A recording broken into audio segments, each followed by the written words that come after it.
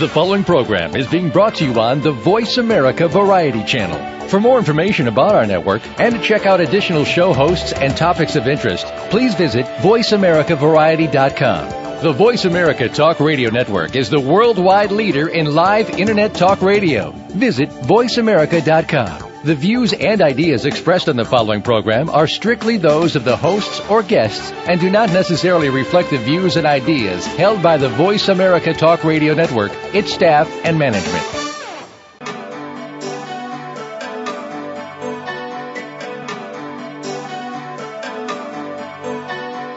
Welcome to Dr. Carol's Couch with your host, Dr. Carol Lieberman. All comments, views, and opinions are solely those of Dr. Lieberman, her guests, and callers. Now it's time to have a seat on Dr. Carol's Couch. Here's your host, Dr. Carol Lieberman. And welcome to today's edition of Dr. Carol's Couch. I'm your psychiatrist host, Dr. Carol Lieberman. Well, today I'm going to be talking about what everybody's talking about, but I hope to give a fresh perspective as wearing my hat as a forensic psychiatrist. That's one of the hats that I wear. And so I have been following this, of course, from day one, very intently, doing a lot of research, trying to put all the puzzle pieces together.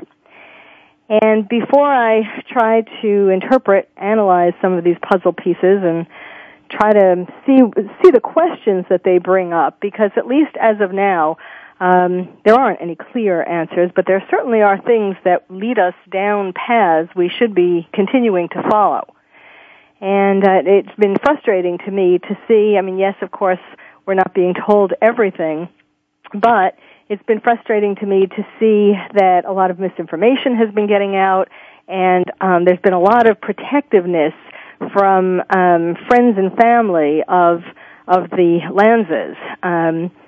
Well, we'll talk about that more as I go on, but I want to start off by saying, of course, that my heart goes out to all the people of Newtown. It is as an unspeakable tragedy. When you look at the pictures of the little children, 20 little children who were gunned down ferociously, it is enough to make you cry. I mean, each of them just looked like they had such promise ahead.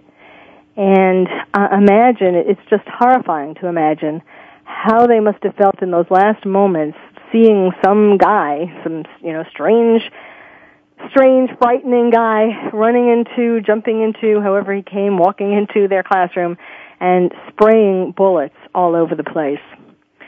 My heart goes out to them, and I really hope that this will not be in vain, that their deaths will not be in vain, because there is so much that we can learn from this. People seem to be focusing a lot on gun control. I'm not going to talk about that today, because the things that I think are more important in terms of lessons for the future are looking at violent video games that apparently Adam Lanza was obsessed with, and the stigma of mental illness, which is being perpetrated, unfortunately and inadvertently, by this whole news event. And I'm going to get more into all of that, but I just wanted to first give my condolences and my sympathy and just to again hope that this is not going to be in vain. We need to take a lot of these things what we find out from this incident seriously in terms of preventing them in the future, and not just it's not just about putting more safeguards at schools. I mean, yes, certainly, unfortunately, these days, more than ever before, our society is going in the direction where we need to put more safeguards at schools. I mean, what do you think that does to children trying to learn of any age? When they are aware that their school has become an armed fortress in a sense, literally or figuratively. Yes, you can say, well, they'll feel more protected, but it's also a distraction from learning, and it's also a sign of our times. Where has our society gone that in, 50 or 60 years, we're at this point that we need to protect school children in a much greater way than ever before. And I'm not going to really get into that much more either. But one of the things, of course, as a psychiatrist, what I look at primarily is the family. How did this happen? And we do have to look at the family, and that's what I was saying at the beginning. That's one of the frustrations, because I was just watching a television clip where 4 friends of Nancy Lanza were huddled outside talking about her, and then there was also a clip where friends of hers from a bar were interviewed. It's interesting, and I'm going to be sort of bringing up these random. They may seem random, and I'm sorry that they're not more carefully organized, but I'm taking it as they're coming from the media, and again, trying to put these puzzle pieces together. So, for example, one of the things that's been coming out, and no one seems to be, daring to say this, but there does seem to be a pattern or a repetition of alcohol in regard to Nancy. There was this bar that has been reported on many places that Nancy frequented. People in the bar were talking about what a wonderful person she was and how generous and so on, but she was obviously a regular at that bar. And then there's another report talking about how she would come over to this kid's house. It was somebody who had gone to school with Adam, and Nancy had gone over to his house and used to have wine. He mentioned she used to have wine with his mother. That was the thing that he remembered about her, that he mentioned. I mean, we do have to look at that. Was alcohol a bit of a problem? Was raising 2 boys alone after her divorce a bit of a problem? And why don't we start there? Because, actually, before we start there, I'm trying to go chronologically at least. There have been denials from relatives of Adam Lanza that he attended Sandy Hook Elementary School. I mean, one of the things, of course, still a question is, why Sandy Hook Elementary School? And of course, as you probably know, at the beginning they were saying that she was a teacher at the school, and then other teachers said they didn't know her, and then they said, well, she was a substitute teacher, and then they said she was a teacher's assistant, and now it doesn't seem like she's a teacher there at all. At the beginning, when the reports came out that she was a teacher, I said that I thought maybe the motive was that, the first thing is, obviously, Adam was very angry at his mother. That's pretty clear. He started with her. He killed her first with shots to her head, to her face, while she lay in bed. So I don't think it's a question that he had a lot of rage towards his mother. So when they said that she was a teacher, I thought perhaps he was jealous of the attention that she was giving to the students at Sandy Hook. And that's why he shot them and wanted to get rid of them so that he would have all of her attention. But it doesn't look like that's the case now, that she was a teacher. So, I guess the only thing that could possibly make that an accurate part of the motivation would be if she perhaps did some kind of volunteer work. Maybe there was a bake sale and she provided cookies, or maybe she did volunteer every once in a while to help at that school somehow. But that's just my conjecture now. That hasn't been reported at this point. But the mother's connection with the school hasn't been described now. That's an open question. But certainly we need to look at, where did this rage at his mother's start from? And for that we need to go back, I believe, to the divorce. His parents, Adam's parents, divorced in 2009. 2008. I'm sorry. On December 9th, 2008, is when his mother, Nancy Lanza, filed for divorce from her husband, Peter Lanza. Now, December 9th, 2008, could this have been an anniversary reaction? It seems to me that Adam was very traumatized by his parents' divorce, and he could well have blamed his mother, since, in fact, she did file for divorce, blamed the divorce, blamed losing his father, essentially, on her. And the fact that it was December and the shooting was in December really does raise a big red flag that perhaps that was at least a part of the motivation, at least in terms of his killing her, was concerned. So they got divorced, and the father was living, well, they were separated first already by December 9th, 2008, and the father was living in Stamford, Connecticut, and the mother was still living in Newtown, Connecticut. And her divorce filing said that the marriage has broken down irretrievably, and there is no possibility of getting back together. So that's pretty much all we know at this point, except for the fact that there was some information reported about the divorce and about their agreement in regard to the divorce. And it seems that Adam's father was incredibly generous to his ex-wife, to Nancy. I'm an expert witness for all kinds of cases, civil and criminal. So amongst the civil, I've done a lot of divorce and custody cases. And I have not seen, in the 20 years that I've been doing expert witness work, I have not seen a man be this generous to his wife, particularly the wife who files for divorce, particularly when it's the wife who files for divorce, as apparently Peter Lanza was. I will give you some examples, but the point of this is, why was he feeling so guilty? I mean, it seems to reflect that he must have been feeling guilty about something to be this generous. And before I give you some examples of what he gave her, I want to say that after the divorce, some years later, he did remarry. He remarried a woman who was a librarian.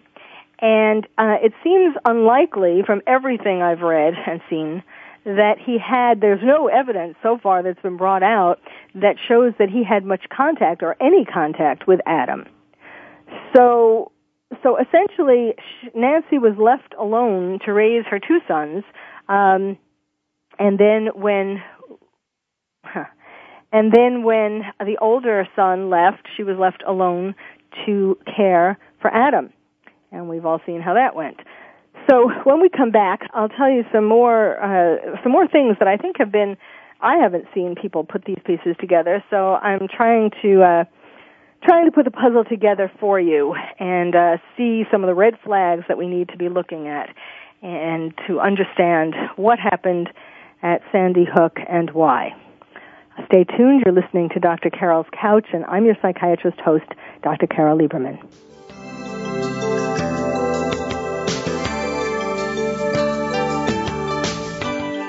Ask the experts. Call toll-free right now, 1-866-472-5787. And ask our All-Star team to answer your question. That's 1-866-472-5787. Thank you for calling. VoiceAmerica.com.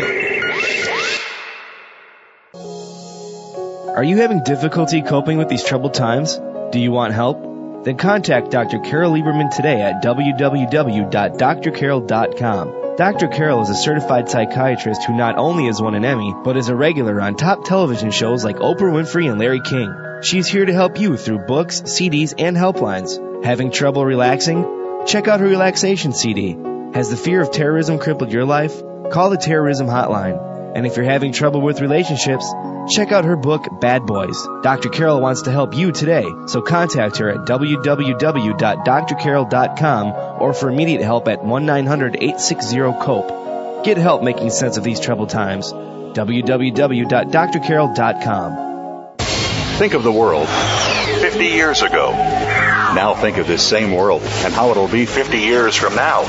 Did you know that if the world's population continues to grow at its current rate, our children and grandchildren will only have 25% of the resources per capita that our parents and grandparents had? We must preserve the foundation of a quality standard of living. That foundation starts with Go Green Radio. Join your host, Jill Buck, for Go Green Radio every Friday at noon Eastern, 9 a.m. Pacific on Voice America. Stimulating talk. It gets those synapses in the brain firing really fast. All the time. The #1 Internet talk station where your opinion counts. VoiceAmerica.com. Welcome back to Dr. Carol's Couch. If you have a question or comment for Dr. Carol, dial toll-free at 1-866-472-5788. Now back to the show. Here's Dr. Carol Lieberman. Welcome back to Dr. Carol's Couch. I'm your psychiatrist host, Dr. Carol Lieberman, talking with you today about Sandy Hook Why. And putting my forensic psychiatrist hat on and analyzing all the bits of information that have been coming out in the news. I've been trying to put them together, trying to put the pieces of the puzzle together. And particularly because I'm not really sure, or at least I haven't heard a lot of these things being mentioned in connection with what could have been the motivation for this tragic killing.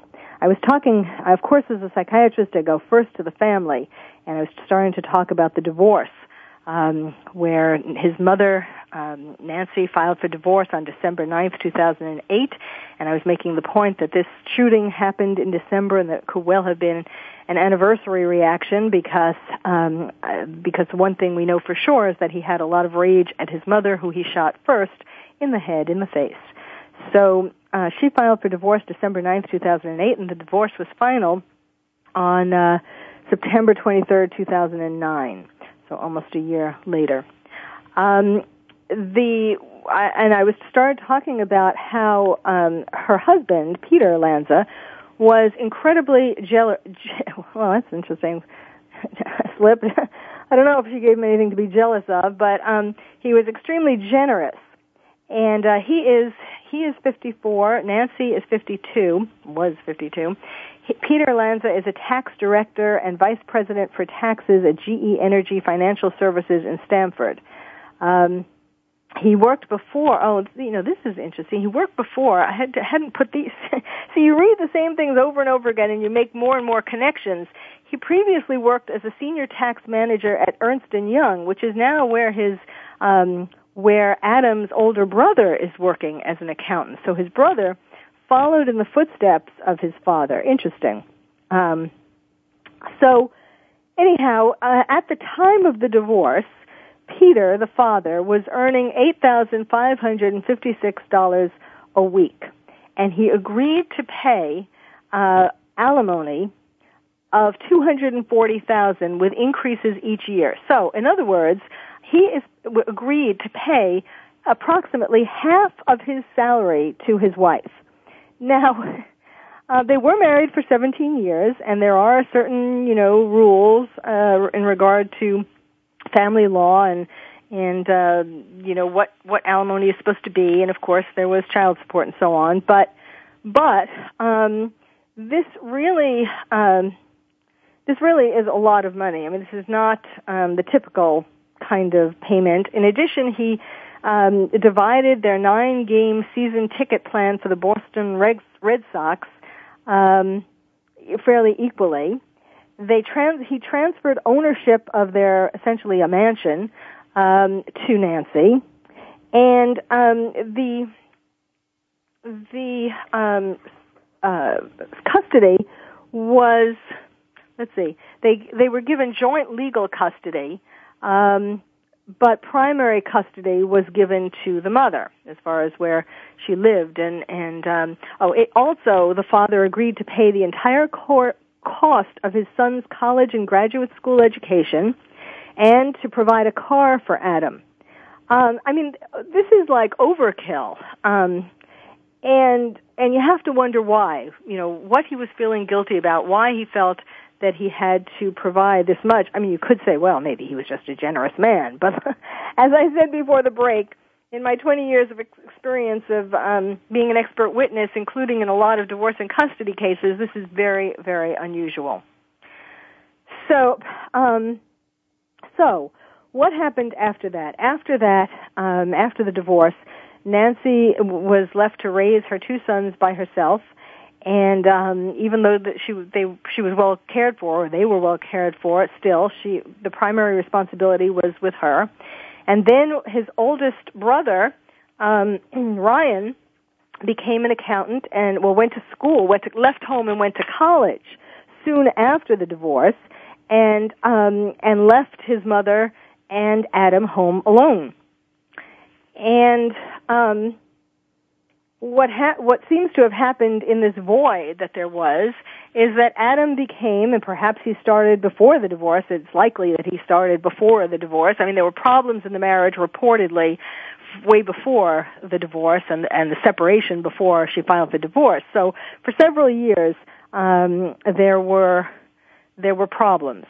And so in families like that, it is very common for this void, in dysfunctional families, in other words, it's very common for the void to be filled by children, I mean particularly little boys, to become obsessed or addicted to violent video games. And so far, that's what the reports seem to have borne out.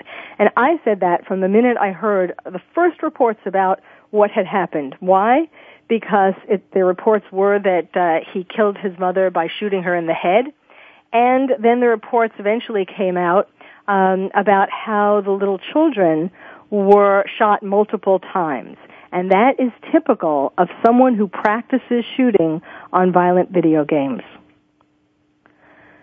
So, talking about guns and shooting, let's look at that. Why did Nancy have all these guns in her house?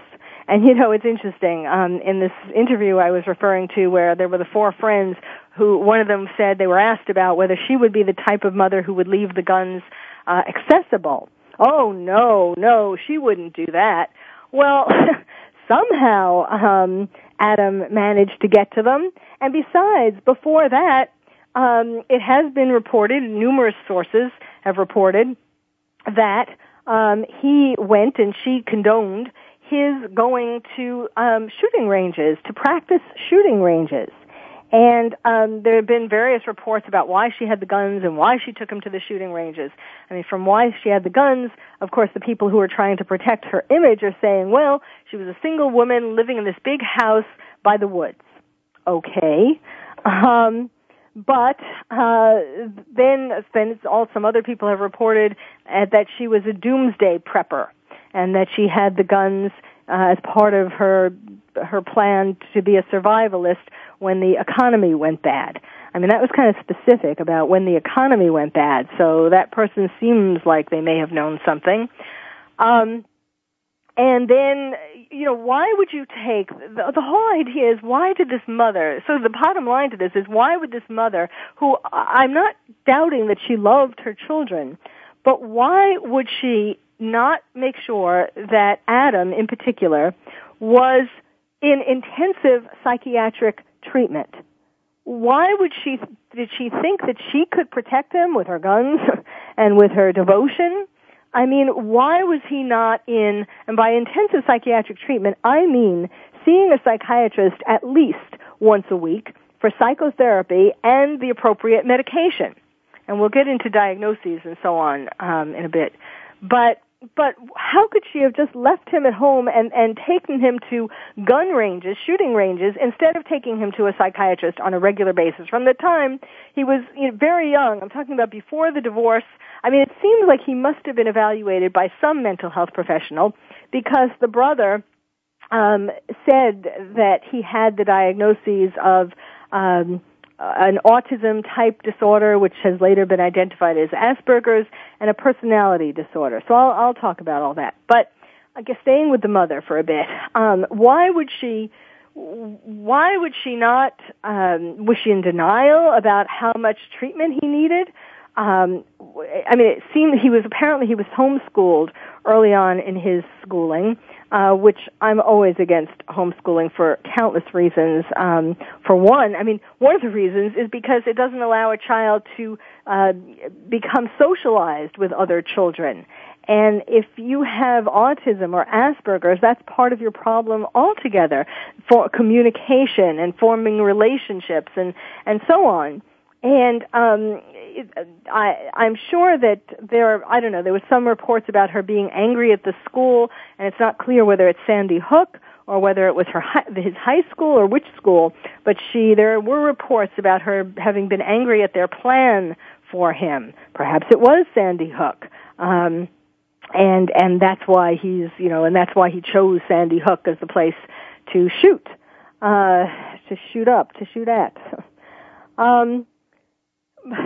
We don't know that, but it just seems impossible to believe that she spent her time, and one of these friends said that the reason why she wanted Adam to shoot or to learn about guns was to teach him responsibility for guns. And this friend said, apparently not realizing what he was saying, he said he took to it. Yeah, he really did. And then he said, well, being careful with the guns. I mean, seriously.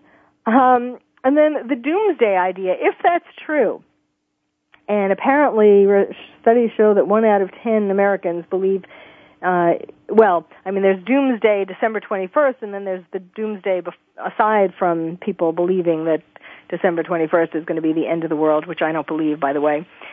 So doomsday, if it was true that she was a doomsday prepper, and in general, she started buying the guns in 2010, so it was before all of this about, I don't think it just had to do with December 21st. So what kind of idea is that communicating to a child if you believe that somewhere down the line doomsday is going to come and you have to protect yourself by having these guns? Perhaps he had this delusion that he was protecting all these little kids from doomsday. He was shooting them to protect them from the end of the world.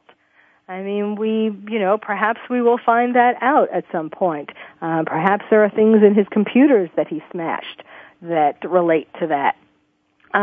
Again, these are all fragments of things that have been reported in connection to the Sandy Hook shooting that I am trying to put together for you and just raise the red flags, because these are not things that are necessarily, for the most part, they haven't been put together in the reports that I have been seeing. I haven't seen this, largely because people are trying to be so protective of the family, of Nancy and the father and the brother.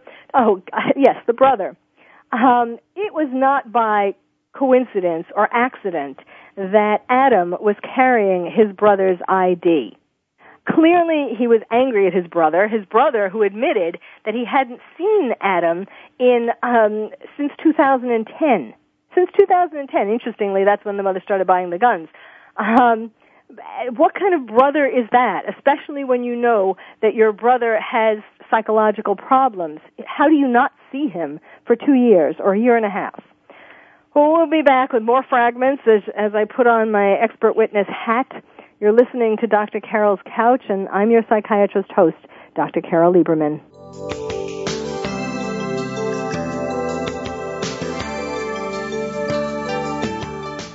Ask the experts. Call toll-free right now, 1-866-472-5787. And ask our all-star team to answer your question. That's 1-866-472-5787. Thank you for calling. VoiceAmerica.com. Are you having difficulty coping with these troubled times? Do you want help? Then contact Dr. Carol Lieberman today at www.drcarol.com. Dr. Carol is a certified psychiatrist who not only has won an Emmy, but is a regular on top television shows like Oprah Winfrey and Larry King. She's here to help you through books, CDs, and helplines. Having trouble relaxing? Check out her relaxation CD. Has the fear of terrorism crippled your life? Call the terrorism hotline. And if you're having trouble with relationships, check out her book, Bad Boys. Dr. Carol wants to help you today, so contact her at www.drcarol.com or for immediate help at 1-900-860-COPE. Get help making sense of these troubled times. www.drcarol.com. Do you find yourself tearing pictures of rooms out of magazines? Do you watch certain movies and TV programs because of the homes they show? Are Sundays reserved for open houses? Then you are a home dreamer, and someday you will build or renovate your dream home. Steve Clipp has spent 3 decades learning how to win at the Dream Home game. His show, Winning the Dream Home Race, can be heard every Thursday at 8 p.m. Eastern Time, 5 p.m. Pacific Time on the Voice America Variety Channel. Let Steve Clipp help save you money and make you a winner. Streaming live, the leader in Internet Talk Radio, VoiceAmerica.com. Welcome back to Dr. Carol's Couch. If you have a question or comment for Dr. Carol, dial toll-free at 1-866-472-5788. Now back to the show. Here's Dr. Carol Lieberman. And welcome back to Dr. Carol's Couch. I'm your psychiatrist host, Dr. Carol Lieberman, talking about Sandy Hook Why. And I've been going through fragments of information that's been coming out, trying to point out the red flags, things that you need to think about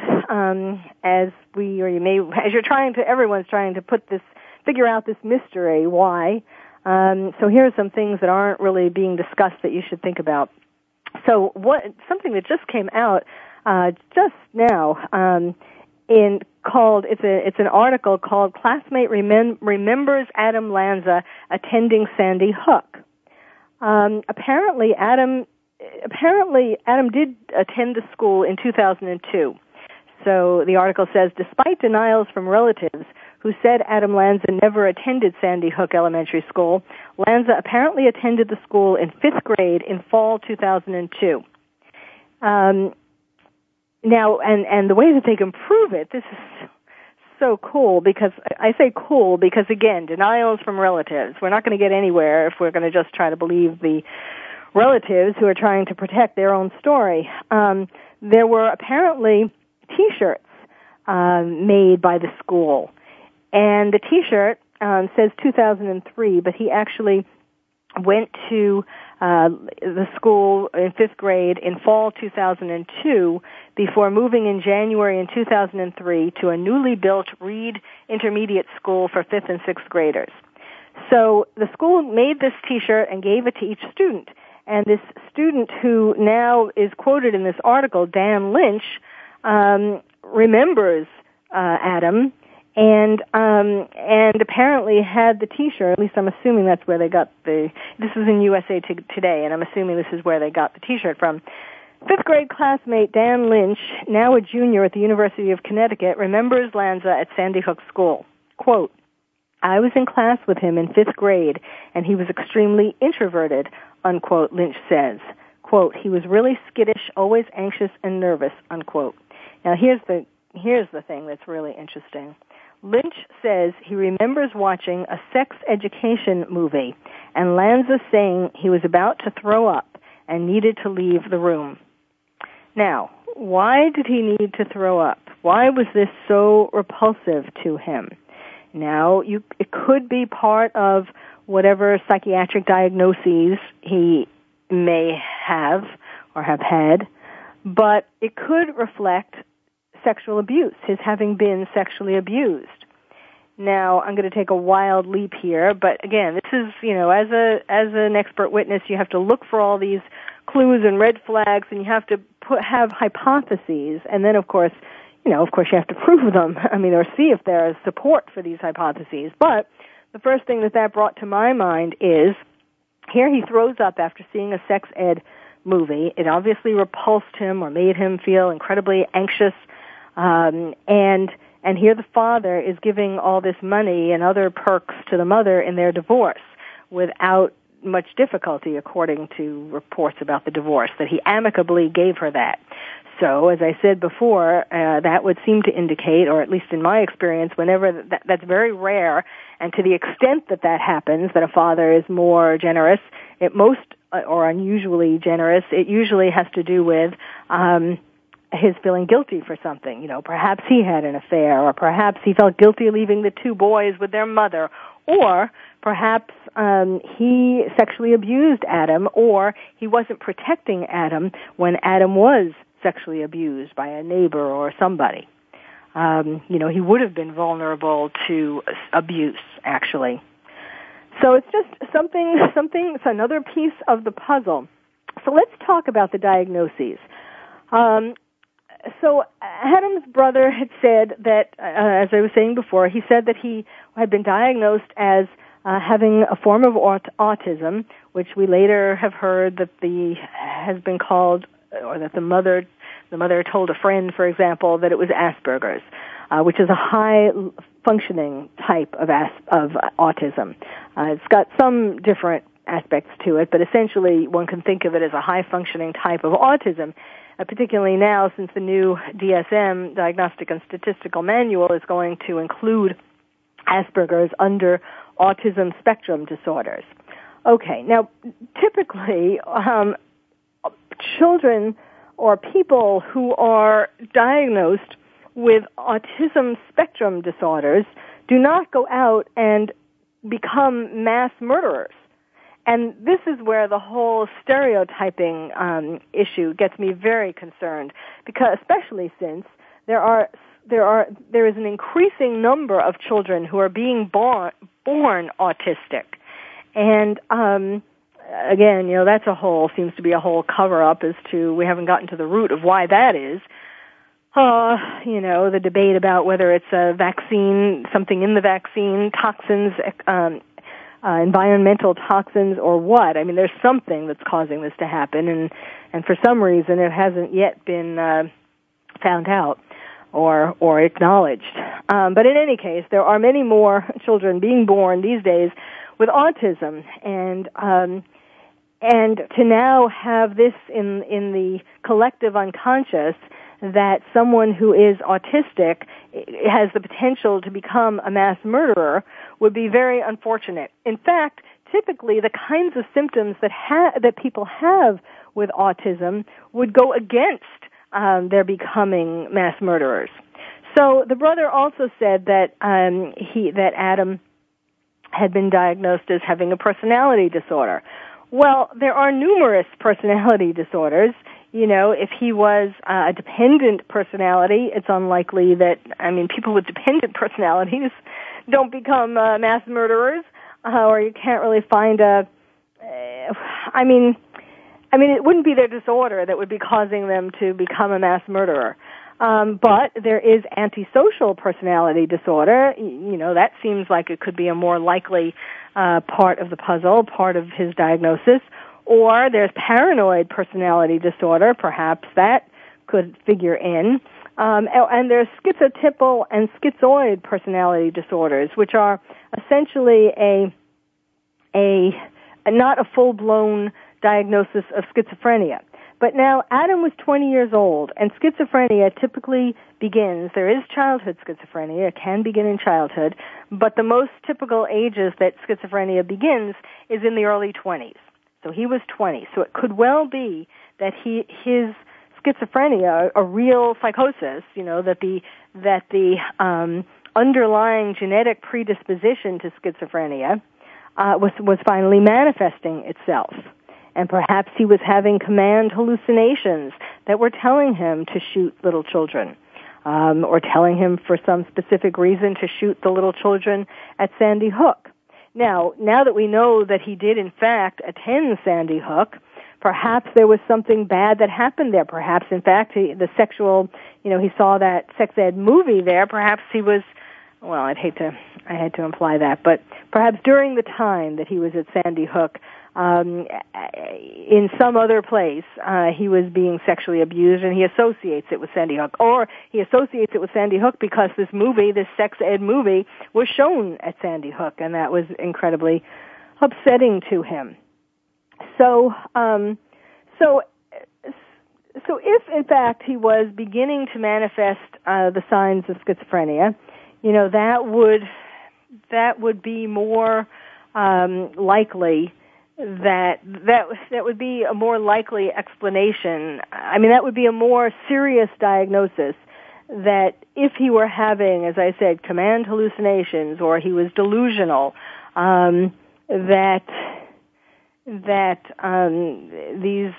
these command hallucinations or delusions could have been connected, directed him to finally committing these murders. But again, most people, I don't want to contribute to the stereotyping, because most people who are schizophrenic or any of the diagnoses that I mentioned, or mentally ill for that matter, most people who have these mental illnesses do not become mass murderers. It all stems, regardless of whether they have mental illness or not, it all stems back to the family dynamics, which is why I started with that and talking about all of the dysfunction in that family that people don't seem to want to talk about in the media, in the general media, mainstream media. So, there are, I know because I've been contacted by people who have children of various ages with different kinds of psychiatric diagnoses who are now very upset because of the stigma that has been added. It's already, mental illness already has enough of a stigma, but now with this occupying the nation's attention, there's been more of a stigma that's been created with the idea of anyone who has mental illness possibly going into a school or becoming a mass murderer of some type, and that's very unfortunate. Now, what this does say, however, is that we do need to have better access and better psychiatric treatment. There is, between insurance companies and Obamacare, insurance companies have already made it so that many psychiatrists have stopped doing psychiatry, have stopped doing what they normally did, which was to provide psychotherapy to patients, and if the patient needed medication, they also gave them medication. But because of the billing, the lack of reimbursement for spending a longer time with a patient, many psychiatrists have opted to just do, or to primarily do, in order to keep paying their mortgage, what they call med visits. I say they because I do not do med visits. I will not do med visits. Med visits are incredibly dangerous.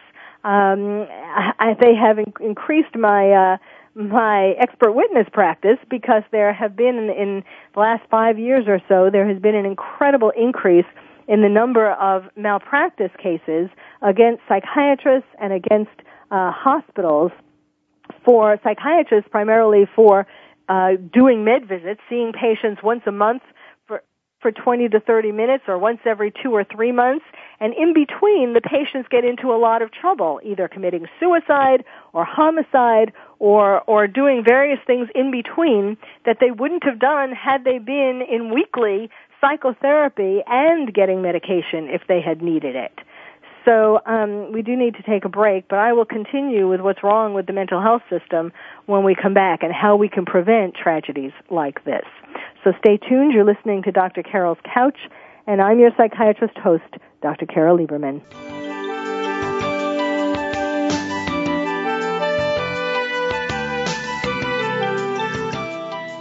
Talk, talk, talk. That's all we do is talk. If you'd like to talk, call us toll-free right now at 1-866-472-5787. 1-866-472-5787. That's it. VoiceAmerica.com. Are you having difficulty coping with these troubled times? Do you want help? Then contact Dr. Carol Lieberman today at www.drcarol.com. Dr. Carol is a certified psychiatrist who not only has won an Emmy, but is a regular on top television shows like Oprah Winfrey and Larry King. She's here to help you through books, CDs, and helplines. Having trouble relaxing? Check out her relaxation CD. Has the fear of terrorism crippled your life? Call the terrorism hotline. And if you're having trouble with relationships, Check out her book, Bad Boys. Dr. Carol wants to help you today, so contact her at www.drcarol.com or for immediate help at 1-900-860-COPE. Get help making sense of these troubled times. www.drcarol.com. Very rarely does our news media spotlight some of the good things that are happening in our world. For more of these good stories and the people that are creating them, tune in to Bread for the Journey with Mariana Cacciatore. Whether these good acts stem from personal tragedy or just a desire to help out and make this a better world in which to live, you'll find inspiration in every week's program. Connect with those that are doing something great for a change. Listen for Bread for the Journey, Saturdays at 9 a.m. Pacific Time, noon Eastern, on the Voice America Variety Channel. The Internet's #1 talk station. #1 talk station. VoiceAmerica.com. Welcome back to Dr. Carol's Couch. If you have a question or comment for Dr. Carol, dial toll-free at 1-866-472-5788. Now back to the show. Here's Dr. Carol Lieberman. Welcome back to Dr. Carol's Couch. I'm your psychiatrist host, Dr. Carol Lieberman, talking with you about Sandy Hook Y. Before the break, I was talking about the problems with our mental health system and mentioning about how people aren't getting the appropriate psychiatric treatment that they need, particularly Adam Lanza, who was known to have some psychiatric problems from a young age, and as I was saying, may have been developing some more serious problems more recently, that may have been manifesting itself. But even people in his high school class noticed that he was, anybody who met him, quite frankly, noticed that there was something wrong with him, even if they didn't know exactly the diagnosis. But, for example, there's somebody who remembered him from 6th grade, remembered Adam from 6th grade, and she remembers him talking about aliens and blowing things up. And people in his high school and other people who knew him, it's a lot of the original, or a lot of the coverage is, we never would have imagined that. He was such a sweet, shy, introverted kid. But, in fact, there were some people who are saying they weren't surprised because of how his strange behaviors all along. And why, again, this comes back to the question of why wasn't he in intensive treatment from 2 or 3 or 4 years old, from 5 years old, from the very first time that they noticed that there was some problem that he was having. Because the sooner, autism is a developmental disorder. It's not really a mental illness. But from the minute that you see that your child has any kind of disorder, you need to get them into intensive treatment. The sooner you get them into treatment and the more intensive the treatment, the better the chances that the child won't develop bigger problems as they get older. So, another thing that I want to talk about, let me just finish with, so because the mental health treatment is not really adequate because of the system of payment and the system that's kind of come to expect that psychiatrists just give medication and social workers and psychologists and marriage and family counselors, all of whom have less training, particularly with serious mental illness, than psychiatrists. They are left to do the psychotherapy, and then, when you separate that out, that one person does therapy and one person does medication, the two people don't generally talk to each other. The psychiatrist giving the medication and the other mental health professional doing the therapy, there is generally a lack of connection between the two. And so the therapy gets disjointed, and the person suffers. And of course, don't even start. I won't even start on saying how ridiculous it is to be getting any kind of psychiatric medication from a non-psychiatrist, from an internist or a family doctor who has not been trained, who has not gone to 4 years or 3 years of psychiatric residency to learn the details about all of the medications and diagnoses and everything else. I do want to mention some other, and I think I started to say that I will not do that. Anybody who comes to see me as a patient has to come every week, and they get psychotherapy whether they want it or not. No. They get psychotherapy, and if they need medication, because not everybody who sees me needs medication, but if somebody does, I also prescribe medication.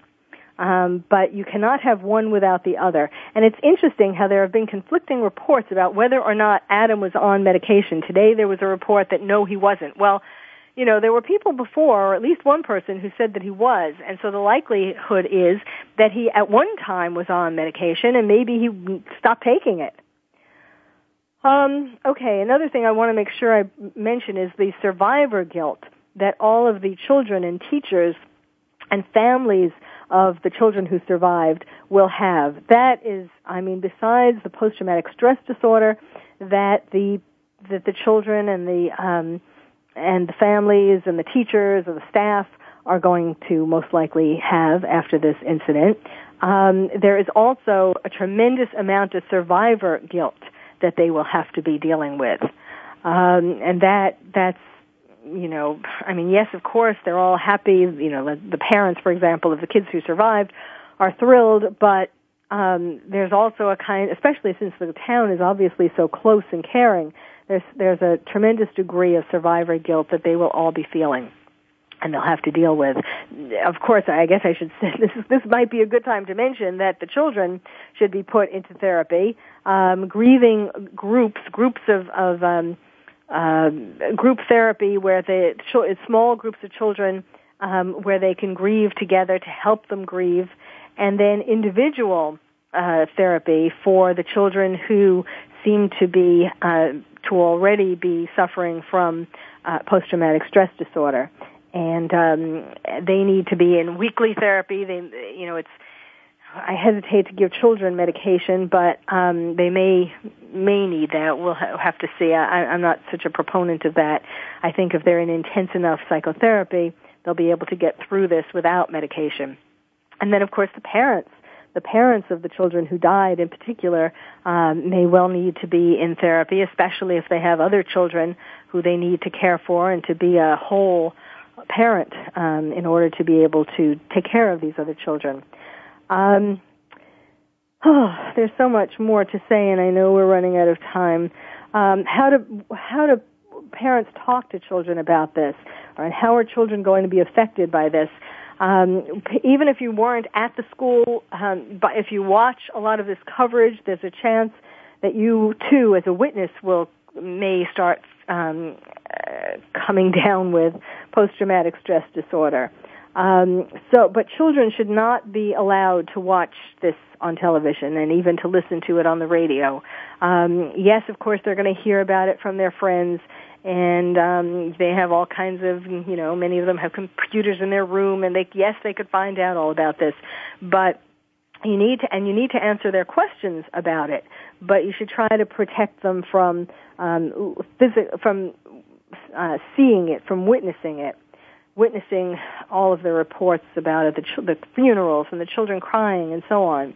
You can't lie about it. Obviously, you shouldn't lie about what went on, but you should talk about how, yes, there are some bad people or people with problems.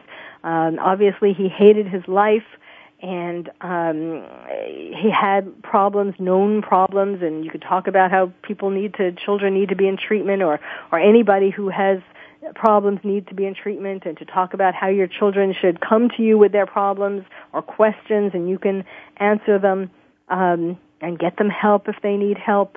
And then also talk about all the good people, all the heroes of this story. There were a lot of them. There are a lot of them. The teachers whose lives were lost, the teachers, we're running out of time that quickly. Well, I want to put in, I definitely want to say that, and many of you have heard me talk about this before, the danger of violent video games. If you are a parent or you are someone who has violent video games in your house, throw them out today. That is the best memorial, the best tribute that you can do to these children and these people who died, is to get rid of your violent video games. Because, as much as people want to deny it,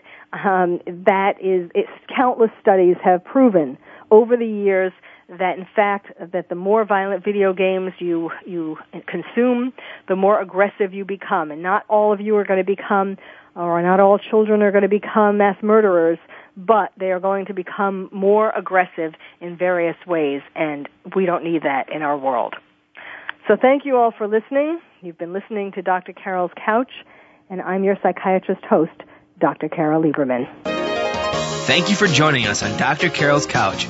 Join us next week at 1 p.m. Pacific Time for another installment of Dr. Carol's Couch. We'll save you a seat.